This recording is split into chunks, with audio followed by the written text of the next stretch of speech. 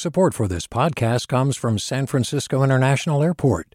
At SFO, you can discover award-winning flavors and unique shops all before takeoff. Learn more about what's at SFO at flysfo.com. Hi there, I'm Randa Abdel Fattah from Throughline. If you're listening to this podcast, you know that KQED produces exceptional storytelling that keeps you informed, inspired, and entertained. Their podcasts cover issues from your neighborhood to the entire country and everything in between. Support this work today. You can help us continue to bring quality podcasts to your ears. Just head to donate.kqed.org/podcast. That's donate.kqed.org/podcast. From KQED. Mic check, check 1, check 2. Are we here? All right, we're here right now. Hey, what's up, y'all? Welcome to Right Now-ish. I'm your host, Pendarvis Harshaw. Today, we're talking to Dania Cabello. She's an educator and a former professional soccer player. Her work of teaching young folks in East Oakland about soccer has been highlighted in the film Futbolistas for Life. Having a space like a soccer field where we cultivate joy and where we can play and love one another in the ways that I experience with the Futbolistas, that's an act of resistance. And it was around the time of this film's production in 2017 when I met Dania.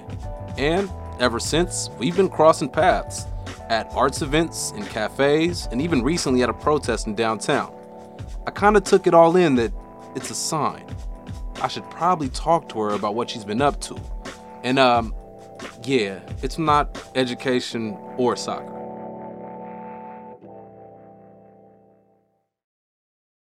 Hi, I'm Sasha Coca, host of the California Report magazine. Every week, we bring you stories about what connects us in the giant, diverse Golden State. Because what happens in California changes the world. I love this place. We were once seen as like the place to be, California. The land of milk and honey. That's where you go to Sunshine State, but we just have challenges right now. KQED's California Report magazine. New episodes drop every Friday, wherever you get your podcasts. Hey, it's Glenn Washington from Snap Judgment. And if you love what you're hearing, and I know you love what you're hearing, please consider becoming a KQED member.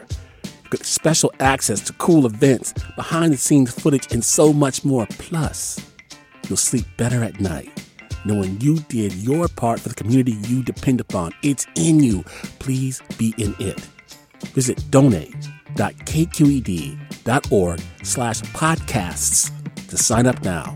That's podcast with an S. Thanks. Dania's an entrepreneur looking to enter this wild market of legal cannabis retail. Her company, Ojo de la Sol, started off as a medicine that she mastered in her own kitchen.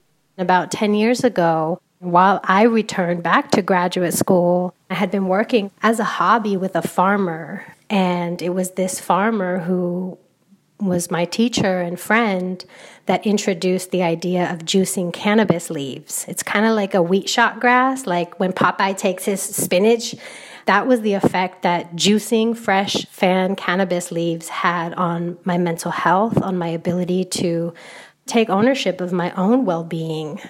That's wild to me. So I've never heard of juicing cannabis. Like I've heard of weed tea, weed leaf, weed balm, like weed everything. I've had weed ice cream before. Mm-hmm. Like juicing the actual leaves? And probably the reason you haven't heard of it or seen it that much is that it requires so much fan leaf to make one tiny shot. So it's just really expensive to make cannabis juice. Got you. Okay. And so you've been exploring this and learning about it and practicing it, and you were gearing up to launch, and then COVID hit. I'm constantly refiguring out how to even navigate this. The day that we went on lockdown for the pandemic was supposed to be my first day cooking in my new kitchen. It got put on pause for a moment until cannabis was deemed essential, and I was allowed to return to my kitchen. And I had to look in the mirror quite a bit and look at my altar and ask myself, what would my ancestors do or think about this moment? And what I kept reverting back to was, in a moment like this, they would provide medicine for their people. And that kind of eased some of the discomfort, because there's nothing comfortable about this time for anybody, let alone to be launching something while half the people I know are out of jobs. You know, can they even afford to buy cannabis in the regulated industry? I don't know. But it's a clashing of two oceans right here that I'm seeing, where it's like, in one sense, it's deemed like necessary for this time. And literally this morning, I'm listening to Democracy Now! And they're talking about how 1/3 of Americans could easily be said to be clinically depressed at this moment, you know, which is like a 50% spike from the usual count. And I know myself, I've been dealing with some depression. And so I could see the benefits of cannabis. And you're asking people who need this medicine to pay for cannabis that's being taxed 2-3 times over. And so how do you navigate that clashing of two different waves? As far as myself as a medicine maker, we have to be making changes within the way we do business. For example, what that means for me is being really intentional about who I partner with, who is my distributor.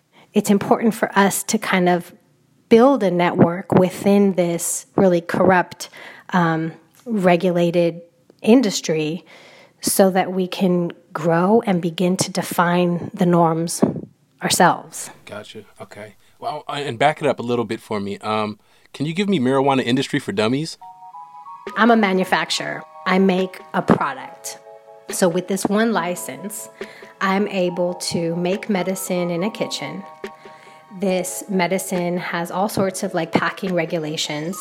They have to come in particular jars, particular sizes.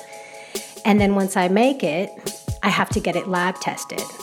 And so because I have other ingredients in there, I have to get them pre-tested, post-tested. And then for compliance, there's a final lab test. Once all that gets cleared, I can say, okay, distributor, you can come and pick up my products. And then it can be sold. It's such a weed head statement, but I've always wondered, like, how did this joint get to me? You know, like, yeah. Where in the process did it fall off the truck? What mountain did this grow on? Mm-hmm. So it's good to know a little bit of background and to know that there's a lot of hurdles. It takes a lot. The price you pay, that can eliminate you. Like if one of my lab tests came back with like a little bit too much of something that shouldn't be in there, and I had to get rid of 2,000 units of product, for a small manufacturer like me, that's it. That shop is over. We're done. Versus the larger companies, you know, their investors have billions or millions in. What's a couple thousand? That's pocket change for them. But not for me. That's all I'm starting with. With so many regulations and hurdles, why do you even want to be in the regulated industry? Ooh, that's I ask myself that every day. It's because I'm not going to be complicit to the extraction of Black and brown people from this amazing, incredible plant, and also the opportunity to have job security, have a paycheck, make a decent wage so I can keep my home in Oakland.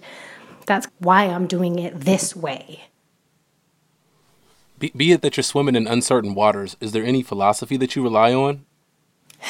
I think right now one of the things I've been relying on is my own self-awareness, in that I'm the daughter of political exiles who fled horrific persecution to arrive to a country as immigrants at a place in Oakland, California, where they arrived just after the civil rights movement.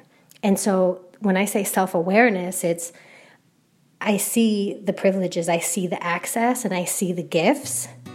Therefore, it's my responsibility to use all of my gifts. Education, sports, cannabis. People want to see them as different boxes. These all coexist. I wouldn't be one of any of these things without the other. And so it's my job to kind of keep advocating, keep letting it be known that it's totally normal. This is my normal. Kudos to Danya, and thank you for sharing your story. Best of luck on your venture. You can follow her work on Instagram at Ojo de la Sol. Here's to the folks who connected me to Danya, filmmaker June Stinson and Kiana Mogadam, who works with the Right Nowish team. Oh, speaking of Right Nowish team, gotta thank Ashley and producer extraordinaire, editor Jessica Platchik, always holding us down, and the higher-ups at KQED, Erica Aguilar, David Marcus, and Holly Kernan. Before you go, I have to ask you to go to the Right Nowish website at kqed.org/rightnowish and tell us who would be an ideal guest for the show. You know the show, you know what we're about, and you know the community. So let us know who you think we should highlight. I'm your host, Pendarvis Harshaw. Thanks for listening. Peace. Hey, it's Avery Trufelman, host of Articles of Interest, and I've got to say, I've been a fan of KQED ever since I was a little kid, and I would come out to San Francisco to visit my grandma. It was just what we'd always turn on every time we got in the car, every time we were making dinner and turning on the radio. It was always KQED. And then over the years, I've become a massive fan of KQED podcasts because this is local reporting at its best. These are answers to questions you've always wanted to know, interviews with exciting, unusual voices, necessary journalism, all told with love and care and artistry. And did you know that a majority of KQED's funding actually comes from members? It's just people like you and me supporting the programs they love, while also getting access to cool events, behind-the-scenes footage, and so much more. If you want to sign up and be a part of this amazing community, visit donate.kqed.org/podcasts to become a member today. That's podcasts with an S. Thank you for listening, and thank you for your support.